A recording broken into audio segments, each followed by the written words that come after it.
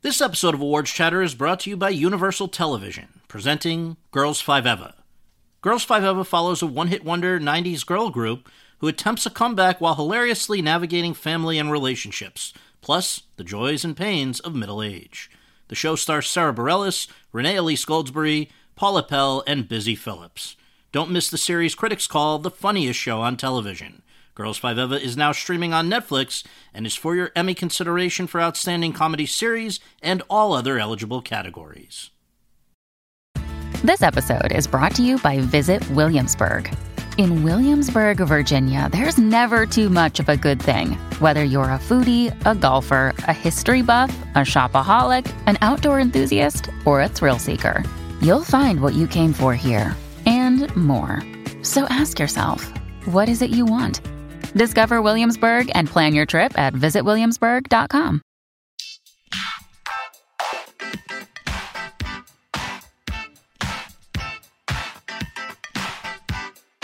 Hi, everyone, and thank you for tuning in to episode 80 of Awards Chatter, the Hollywood Reporter's Awards podcast. I'm the host, Scott Feinberg, and today our guest is one of the most beloved actors of our time, David Schwimmer. Schwimmer first made his name during the era of must-see TV on NBC's Friends, for which he received his first Emmy nomination 21 years ago. This year, for his work as Robert Kardashian on FX's The People vs. O.J. Simpson, he is nominated again, this time in the category of Best Supporting Actor in a Limited Series or TV Movie. The 49-year-old got his start in the theater of Chicago and only began coming out to LA out of a need to make a more substantial living. For 7 years, he was a struggling actor, scraping out a living as a waiter and in bit parts on TV series. But when a former collaborator wrote the role of Ross Geller on the show that would become Friends, his life changed forever. For 10 years, Friends was one of the most popular series on television, attracting, at its height, 52 million viewers. While Friends' success put Schwimmer on the map, it also left him typecast, and for years thereafter he struggled to be seen as anyone else, even while appearing in a number of high-profile films, and most famously, the HBO miniseries Band of Brothers. Even while on Friends, he anticipated that this might be a problem and began to take matters into his own hands by directing 10 episodes of Friends, and then, after Friends, a number of independent films.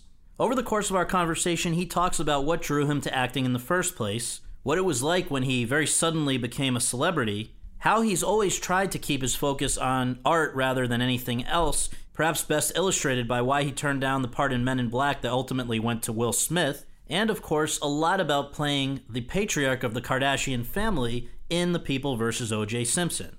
Robert Kardashian, who died in 2003, is today best known as the father of modern celebrity. His kids are famously Kim, Kourtney, Khloe, and Rob. But in his lifetime, he was the most famous Kardashian, rising to prominence at the same time that Schwimmer was. Schwimmer talks about how he came to understand the man that Kardashian was and the dilemma that he faced at that time, not least of all through lengthy conversations with his widow, Kris Jenner. We get into all this and much more, so I hope you'll enjoy the conversation as much as I did. Let's go to it. Another day is here, and you're ready for it. What to wear? Check. Breakfast, lunch, and dinner? Check. Planning for what's next and how to save for it? That's where Bank of America can help. For your financial to-dos, Bank of America has experts ready to help get you closer to your goals. Get started at one of our local financial centers or 24/7 in our mobile banking app. Find a location near you at bankofamerica.com/talktous. What would you like the power to do? Mobile banking requires downloading the app and is only available for select devices. Message and data rates may apply. Bank of America N.A., member FDIC. When you need mealtime inspiration, it's worth shopping Kroger, where you'll find over 30,000 mouth-watering choices that excite your inner foodie. And no matter what tasty choice you make, you'll enjoy our everyday low prices, plus extra ways to save, like digital coupons worth over $600 each week. You can also save up to $1 off per gallon at the pump with fuel points. More savings and more inspiring flavors make shopping Kroger worth it every time. Kroger, fresh for everyone. Fuel restrictions apply. David, thank you so much for coming in and doing this. Yeah, my pleasure. To begin with, we always just ask, where were you born and raised, and what did your folks do for a living? Right. I was born in New York, in Flushing, Queens, but really raised all over Los Angeles. My parents are New Yorkers, but when I was around 2, they both were lucky enough to receive job offers as very young attorneys here in California. So they picked up and moved us, my sister and I have one older sister, we're a year apart, and moved to LA. Actually, we ended up in Tarzana first, and grew up really all over the LA County area. Now, was it just being around the business that enticed you to be curious about acting, or was it something else? I think my mom always had the acting bug in her. When she was a young woman and a girl, growing up in New York, she was, her idols, were like Elizabeth Taylor, but for her family, her father said that's just not an option. So she was always a frustrated kind of theater person, and that's why she ended up, I think, on stage in court, But growing up, they would take us all the time to the theater. So I grew up, every time we would go back to New York to visit family, they'd pack in like a 5-day trip. They'd pack like 7 shows. Wow. So I always grew up going to the theater, and I think that I got the bug, I think very early on. I read something about a Ian McKellen performance or class that you saw when you were 13 that was pretty important to you. Yeah, that was here. He was doing this one-man Shakespeare show. I think it was called Acting Shakespeare. I think I was 13 when my parents took me to UCLA, like the small theater there at UCLA. And I remember watching him do this one-man show where he, in front of your eyes, with no props, no costume change, nothing. He just transformed himself into 25 of the greatest, characters from Shakespeare's plays. Male, female, from Falstaff, who weighs 300 pounds, to Puck. You know what I mean? So it was phenomenal. And I thought, wow, that was like the coolest magic act I've ever seen. And I just wanted to learn how to do it. And so you go off to high school and got very into it. And was there some consideration of not even going to college and just going right after to pursue? Well, yeah. I mean, my parents, that wasn't an option for me. I mean, not going to college was not an option. They said, they were very supportive of me acting, directing, even in high school. But they said, that you're going to get a quote unquote real education first. So in fact, when I was a senior in high school, I ended up going to Beverly High here with Johnny Silverman, who's a good buddy of mine. Yeah. And we were both submitted by our acting teacher for Brighton Beach Memoirs on Broadway. And we were the only two that, our acting teacher put forward. They came to cast the play from New York. And my parents said, no, you can't go. I mean, because it would have just interrupted the yeah, they said, you're not going to Broadway, you're going to college. Was that a bummer? I was always, at the time, well, Johnny got it, and he made his Broadway debut. And I was, there were years I was like, oh, wow, watching his career and going, wow, that's amazing. And very happy for him, and he was wonderful. I saw him in the play. He was amazing. But then, having gone through the process at Northwestern and having fallen in love with that education that I received there and all the folks that I ended up creating a theater company with, I wouldn't trade it for the world. So that theater company was sort of Looking Glass was the bridge between college and then what you did in the immediate years right after that? Yeah, I guess Looking Glass has really been the most stable kind of artistic home for me. We're now approaching our 30th season as a company, and I keep acting, directing, producing with them. This is out of Chicago? Mm-hmm. Or? Yeah, we're in Chicago. And those were the folks that kept my head straight in a way. My parents too, but, having those peers that kind of, the crazy roller coaster that this business is, they're the ones that always kept me in check and was truly an artistic home, a place of real creativity and ensemble and community. And there's no ego there. It's all about the work. So as a guy who clearly grew up loving theater and continues to love theater, how did you wind up on a screen acting trajectory at first? Growing up, I had a lot of pressure from my parents to be successful and to make a good living. And I recognized that the odds of doing theater, not-for-profit theater in Chicago, were not great. And so we had just started the theater company and formed it kind of, we'd been directing each other in plays at school. But in our senior year, we said, right, we're doing this for real. We're starting an official company. We got our 501c3 status, And then there was a senior showcase where they invited managers and agents from New York and LA to come watch the senior talent pool. And we all did scenes. I did a scene from this Tom Stoppard play, Rosencrantz and Guildenstern Are Dead. And a manager from LA came up to me, approached me, and says, basically, I'm going to make you a star. One of those. Right. And I was like, well, I just started this theater company. How realistic is this? Now, mind you, I was incredibly naive, and I believed her when she said, I would make a very good living very quickly. Right. So I said to my company, I said, look, I'm going to go out to LA. Give me 8 months. I'm going to make $1 million. I'm going to bring it back to Chicago, and we're going to have the seed money to build our own theater. Right. This was how naive and also full of myself, honestly, I was. I was that confident. Because when we were graduating, we were kind of the shit. Right. We were we were the seniors. We were doing all the great play, right. So I really thought, well, this is going to happen easily. Of course, it didn't. Right. I did come out to LA with her. And while she was not my manager for very long, she did introduce me to my agent of 26 years now, Leslie Siebert at Gersh, and who's a dear friend. And so that was like a great thing. I did get one job in the 8 months I was here, but I was so frustrated and discouraged by all the auditions and not landing, except for one role, landing anything. And so disappointed and jealous of all my friends who were putting on plays already. The company was up and running, that I moved back to Chicago for 2 years. And I asked my agent, Leslie, will you still rep me? Right. Will you still send me out, in Chicago? She goes, no. Is there even anything to be sent out for? Especially back then, there really wasn't a market. And she goes, no, but if you ever come back to LA, I'm here.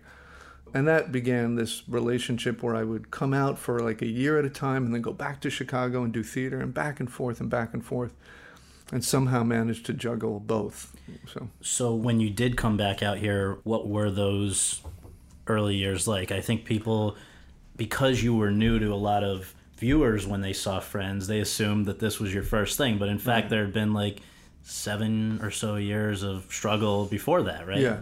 Yeah, I was waiting tables. I opened every Daily Grill in the city, I think, here, starting with one in San Vicente, on San Vicente in Brentwood. Right. I waited tables. It was a great job because I would get a lot of little guest star parts. I would do a couple of episodes on the Wonder Years where you'd work for a week and then you'd not work for 2 months, and then they'd say, can he do another... I go, yeah. And the managers at the Daily Grill would always be very flexible and work around actor schedules, which was smart. You never made enough to quit waiting tables for 7 years, even though I did LA Law, I did the Wonder Years, I did NYPD Blue, I did, Blossom, I did all these shows. So the first time you were on TV really was the Wonder Years, right? Like in a major program? Yeah. And where did you see yourself on TV? Okay, so at the Beverly Connection on La Cienega, there used to be a Daily Grill there. And I had opened that restaurant, and I was working at the Daily Grill there where at the bar, they had a TV in the bar, and the first time I was on the Wonder Years, my buddy at the bar, who was working the bar, said, "Schwimmer, you're on TV." So I'm waiting tables and catching myself, on the TV for the first time, and then back to, hey, do you want blue cheese or Thousand Island? So it was just a great, it was kind of surreal. It was just an LA moment. So how did you first hear about Friends, or as I believe it was called at that time, Insomnia Cafe? What was the first time it crossed your path? Well, so Johnny Silverman and I have this great kind of history. So a year prior to Friends, he and I were among the final 3 guys for a show that Marta Kaufman and David Crane had written and created called, I think it was called Couples, and Johnny got it. Johnny got this pilot, and they shot the pilot, and for whatever reason, it wasn't picked up. That's like most pilots. But apparently, David and Marta remembered my audition, the guy I had created for that, or my voice. And so a year later, I was in Chicago doing a play with Lookingglass. I was playing Pontius Pilate in The Master and Margarita, our own adaptation, at the Steppenwolf studio. And I get the call from my agent that they were offering me this part on this new show called Friends. Now, I had just had a terrible experience on a different show in between. And I swore off television. I was just not going to do TV again because I didn't have a voice. I didn't feel like the writers on that other show I was doing, they were placating me. They were treating me like a child. They were like, I would have some ideas like, hey, what if I did this? Or what if my character, I came in, and they were like, yeah, no, yeah. And nothing. They would never incorporate any ideas. Right. And I was like, this is miserable. Yeah. This isn't collaborative. No. And I was looking at 6 years of it. You signed, or at that time, 5 years, you signed a contract, and I was not happy. So I told my agent, forget it. Just don't send me any more television. But then she told me that these are the same writers who I had auditioned for a year prior, that they wrote this with me in mind, this character, and would I please, come out and meet with them. And still, I was like, the idea of committing to 5 years, I was just not up for it. Especially, I was so happy in Chicago doing, having that flexibility, that freedom of my schedule. Then they got Robbie Benson to call me, who was a friend of theirs. And at the time, I knew who he was. And I was no one. I was just like, oh my God, Robbie Benson's calling me. And then they had Jim Burrows call me. Right. And Jim Burrows, all of Cheers, Taxi, everything, like heroes of mine. And I was like, well, of course I'm going to come out and meet with everyone. Right. I'm not going to be a dick. And then they said that, listen, in meeting with me, they said, it's an ensemble show. The 6 of you are equals. There's no star. It's going to be collaborative. And they said everything that I thought, well, this was worth the gamble. And they kept saying the word ensemble, which my agent must have told them to say, But anyway, I didn't know any of the other cast. I had not met any of them. I knew who Courtney was, of course. And that was that, and then I said, well, yeah, let's go for it. It's only a pilot. I thought, who knows what's going to happen? And how quickly it got picked up. And it was, what I remember is that it was popular from the get-go. But I guess for you're going through, was there even a anxious wait for the pilot, or you didn't really care either way, right? It sounds like. No, at that point I was invested, mm-hmm. as anyone, I think.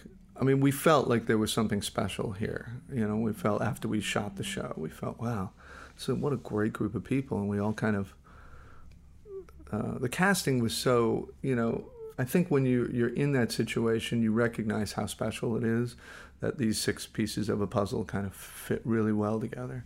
So everyone was really hoping it would go. I was at that point, yes. Certainly.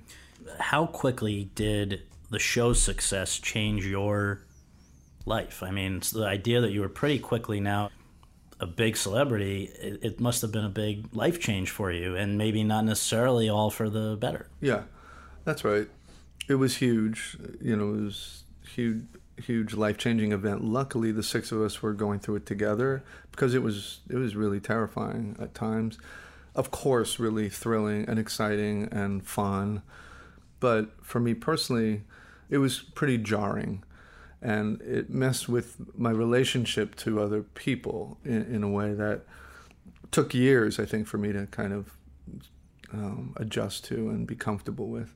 Because I was 27 when the show hit. So I had a pretty solid understanding of who I was and my relationship to the world. And, as an actor, the way I was trained, my job was to observe life and to observe other people. And so I used to walk around kind of with my head up and really engaged in watching people. And then the effect of celebrity was the absolute opposite. It made me want to hide under a baseball cap, not be seen. And I realized after a while that I was no longer watching people. I was trying to hide. So I was trying to figure out, okay, how do I be an actor in this new world, in this new situation? How do I do my job? And so that was tricky. Is there a solution to that? Because it does seem like if you're not able to observe people, to continue to observe the way people behave naturally, how do you continue to advance as an actor? I think you just develop other processes. I still observe, but in different ways. And what was the strangest thing was how I didn't feel I had changed.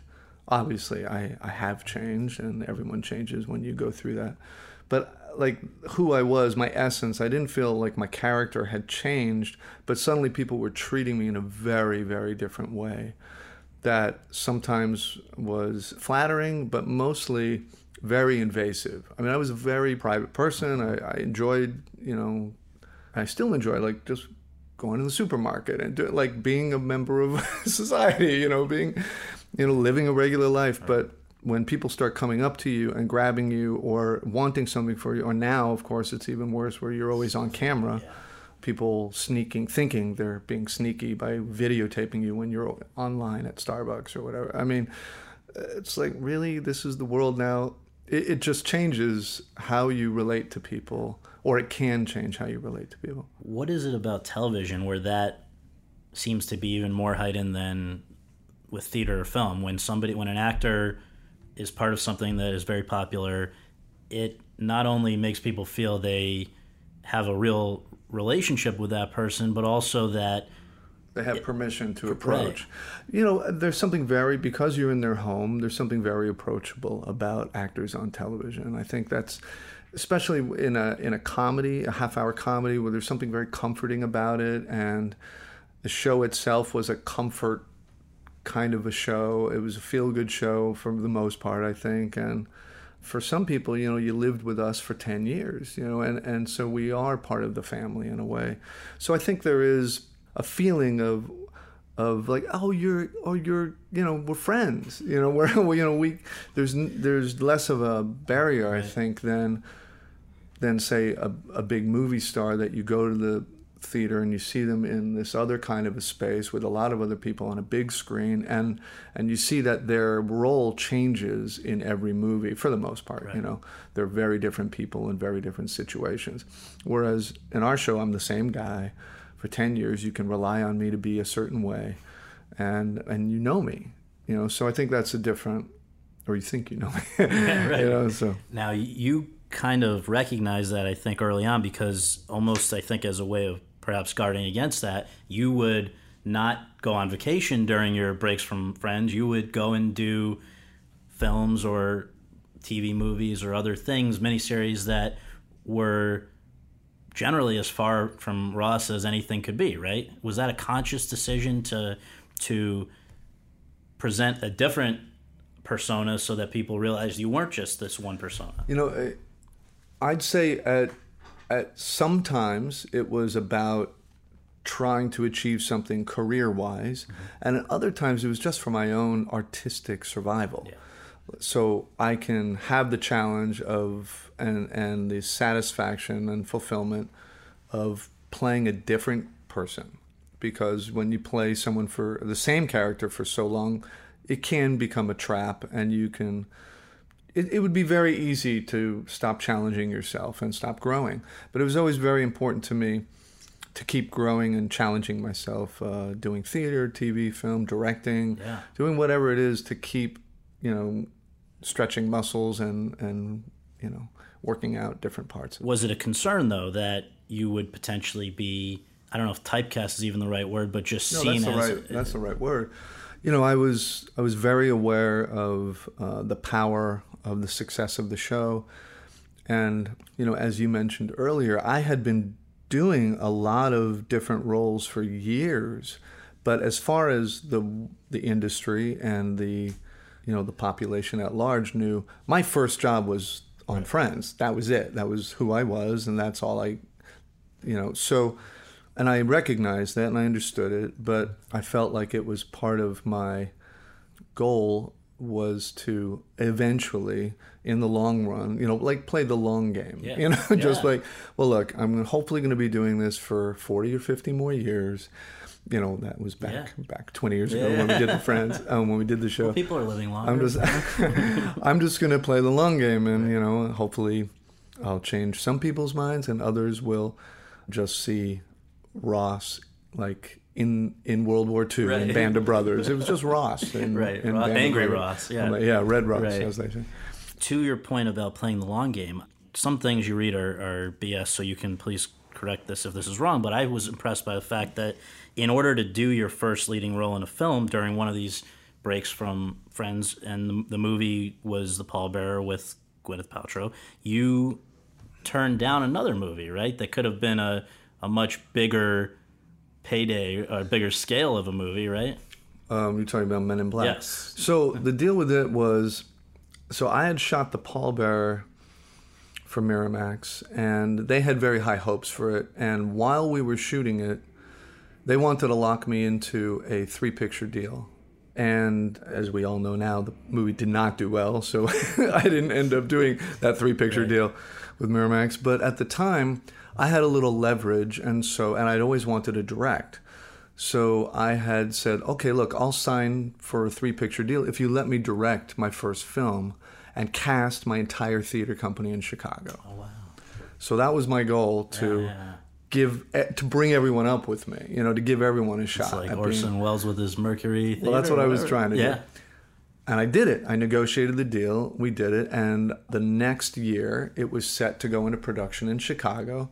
And it was called Dogwater. Now it's called Since You've Been Gone. But I shot my first film, and the entire theater company is in it. And some crazy cameos like Jon Stewart, Liev Schreiber, like all these people. Wow. But at the time, so I had told everyone in the theater company, you're all cast, here are your roles, don't take any of their jobs for this 6-week period. So everyone turned down all these other opportunities, teaching jobs, other plays, everyone was banking on doing this first film with me. And then about a month before, so we're in pre-production, about a month before production, I get the call about Men in Black, which was a direct conflict with directing that film. And I just said, I can't. Wow. These are my closest friends in the world. This is their first shot at a movie, my first shot at directing. I can't push because I got to go back to work on Friends in the fall. Right. So I'm like, And that's what ended up happening. That's what ended up happening. That is a very honorable thing to do. That's amazing. It wasn't even like a choice. Yeah, really. yeah. It was not. I was like, I just can't. Wow. Well, Will Smith owes you a big favor. I mean, yeah. So directing, though, clearly seemed to be something you liked, because then you ended up, when all was said and done, doing, I think, directing 10 episodes of Friends as well. What did you do to prepare to do that? Was there working with Burroughs and these guys to learn? I shadowed Burroughs. He was a great mentor, as was Kevin Bright, who directed many, many episodes of Friends. I tried to shadow and learn from everyone. And when we had a guest director, like Gail Mancuso or whoever come in, even though I was acting, and I would be watching and studying what they were doing as a director. And then I would shadow Burroughs. I'd go watch him direct Will and Grace and other shows. Yeah, and then Kevin and Martin and David were generous enough to, when I went to them, I said, look, I'd really like to try one of these. Can I try it? And I knew that there was such a supportive crew, and I knew everyone. I knew it was the perfect way to, try my hand at it. And Kevin said, they all were like, yes. And Kevin was going to have my back because he was the main director on the show.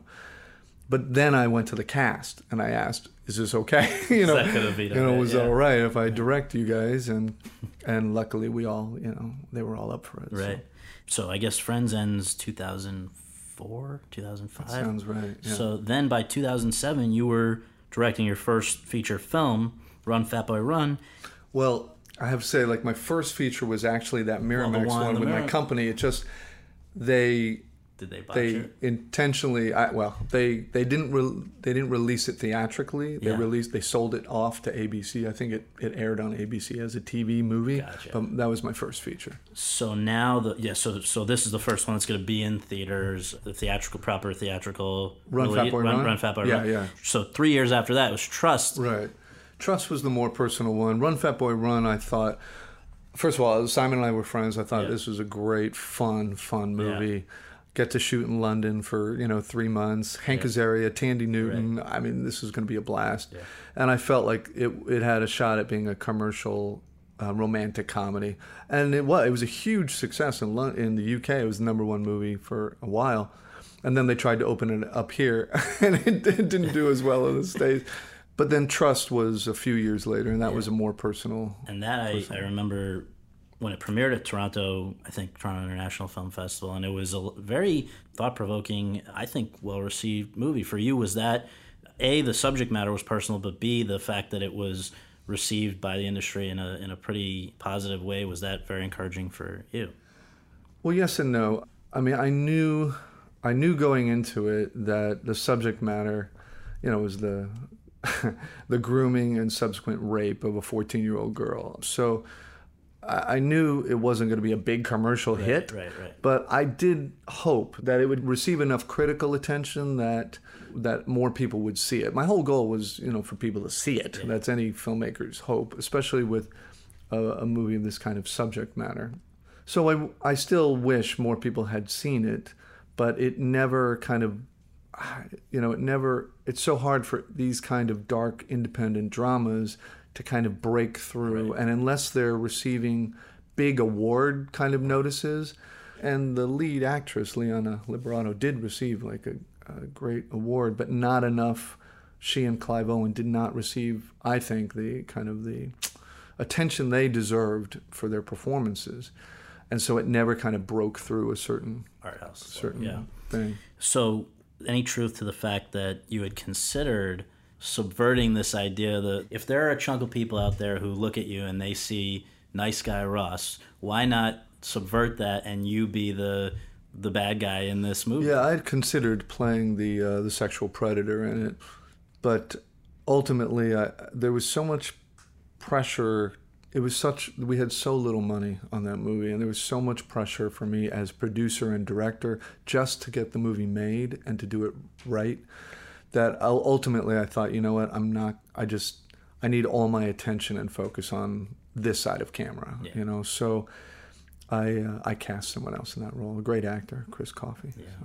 So over the last few years, you have not done a lot of television, and I wonder, was that when we do see you on TV, like a Curb or something, it's terrific, but was there a conscious decision, I'm not going to do another series until I'm 150% sure that I want to be involved with that again, with the time commitment that you were referring to earlier? Yeah, that's right. I just really enjoy the flexibility of a schedule where I know that a big chunk of my year will be free for me to do theater or to do whatever. Yeah. And so I was very resistant to that. I also wanted to focus on directing. I made a conscious decision to start a different kind of chapter of my life, which was marriage, family. And I wanted to really enjoy and be present for that more than be off, on location somewhere or being just frankly working so much. So 2016, though, has been a pretty exciting year, I would imagine. In fact, the way one journalist at a different outlet put it, after the McConaissance and the Reasoning, the Schwimmaissance is finally here between People vs. O.J. Simpson and also your new AMC series. So let's, if we can, zero in on People vs. O.J. because, first of all, congratulations. And second, Emmy nomination. Is it sweeter 21 years after the first? Did it seem like a big deal with the first one? It definitely felt like a big deal with the first one.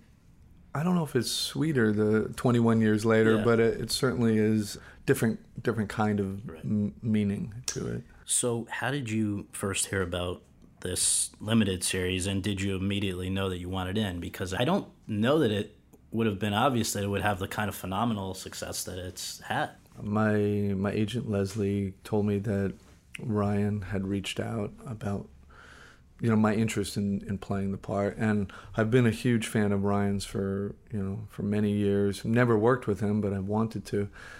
I had no idea who the guy was. I remembered Robert Kardashian. I remembered who he was, but I didn't know anything about him. So luckily they sent me the first 2 scripts to read.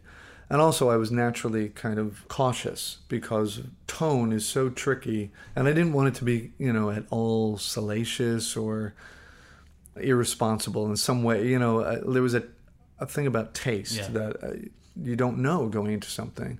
But then you look at everyone involved. You look at Ryan, you look at Nina Jacobson, and the writers and the other producers, Brad, and like the whole package seems like, well, this is going to be kind of first class, So I read the scripts, and then I had a conversation with Nina and Ryan, a Skype, and Ryan said some really fascinating things to me, and And one thing that he mentioned when talking about tone was that he was going for something like the movie Network. Yeah.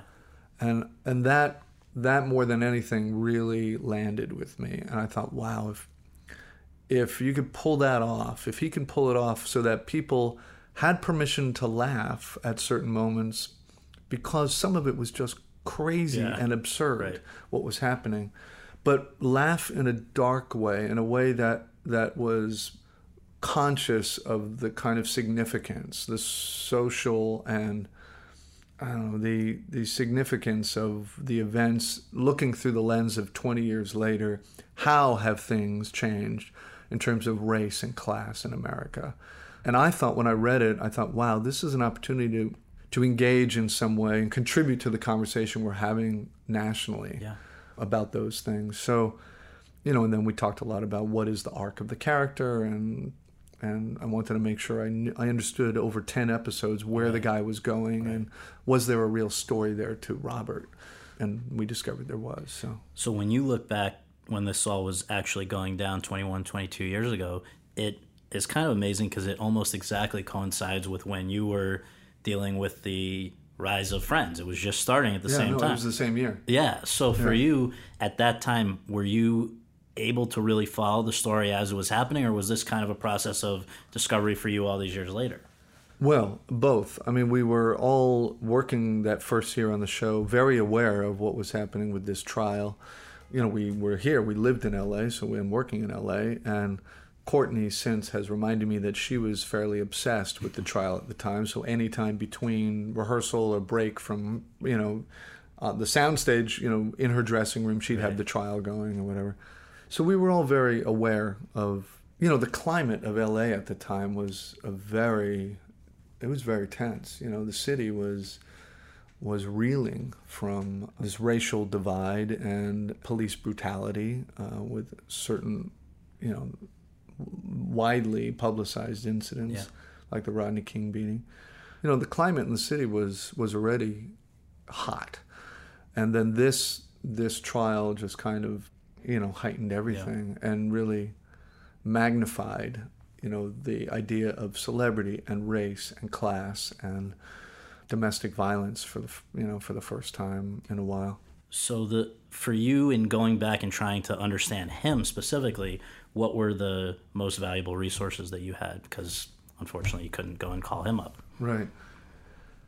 There was some stuff online that I could find and research, and of course the writers and the whole writing staff on the show and Ryan, they had done plenty of research, so they supplied me with what they had found.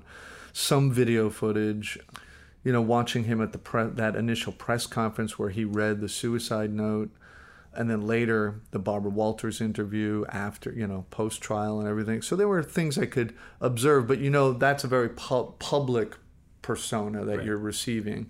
So you don't really know who the guy is. And the single most helpful thing was speaking to Kris Jenner for a couple of hours on the phone. She was very generous with her time and obviously still has a lot of love for him in her heart, and spoke very highly of him, and really clued me in about who the guy was as a father, as a family man, that he was funny and silly, and he was a very religious man and had his own Bible, prayed at every meal before big meetings.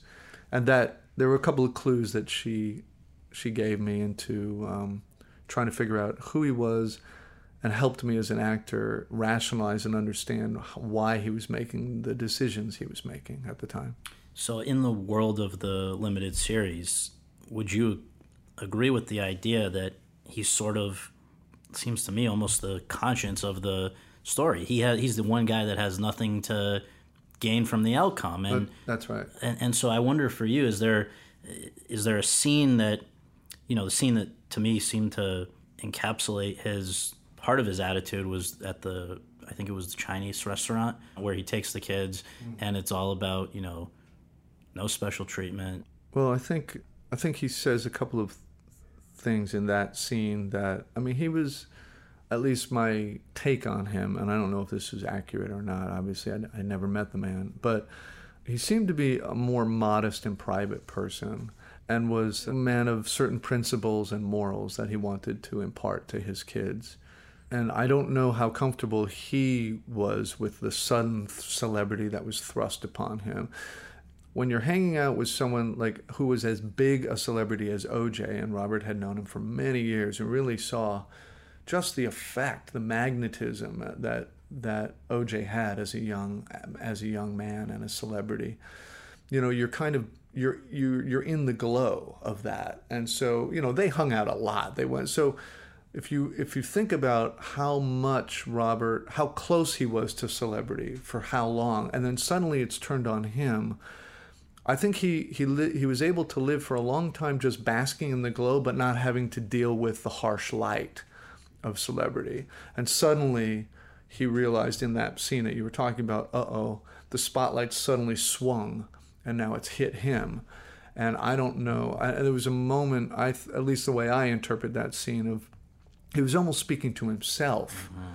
It's like, keep yourself in check. Remember who you are, where you come from. Don't let this go to your head. Even though he's talking to his kids, he's really talking to himself, I thought. And then another big moment I would imagine to perform was when he finally comes to terms with the fact that this guy is not what he thought he was, and he's there with Chris in the kitchen, I guess. I mean, plays very powerfully. Was it a powerful scene to do?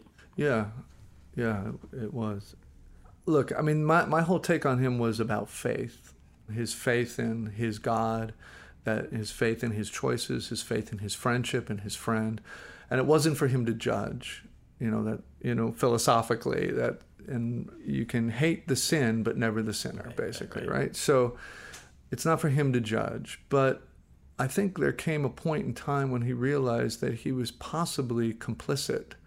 Like, if this man, who he had always regarded as a dear friend and what really believed was innocent at some point in time, if he isn't innocent, then Robert, has been complicit in the outcome.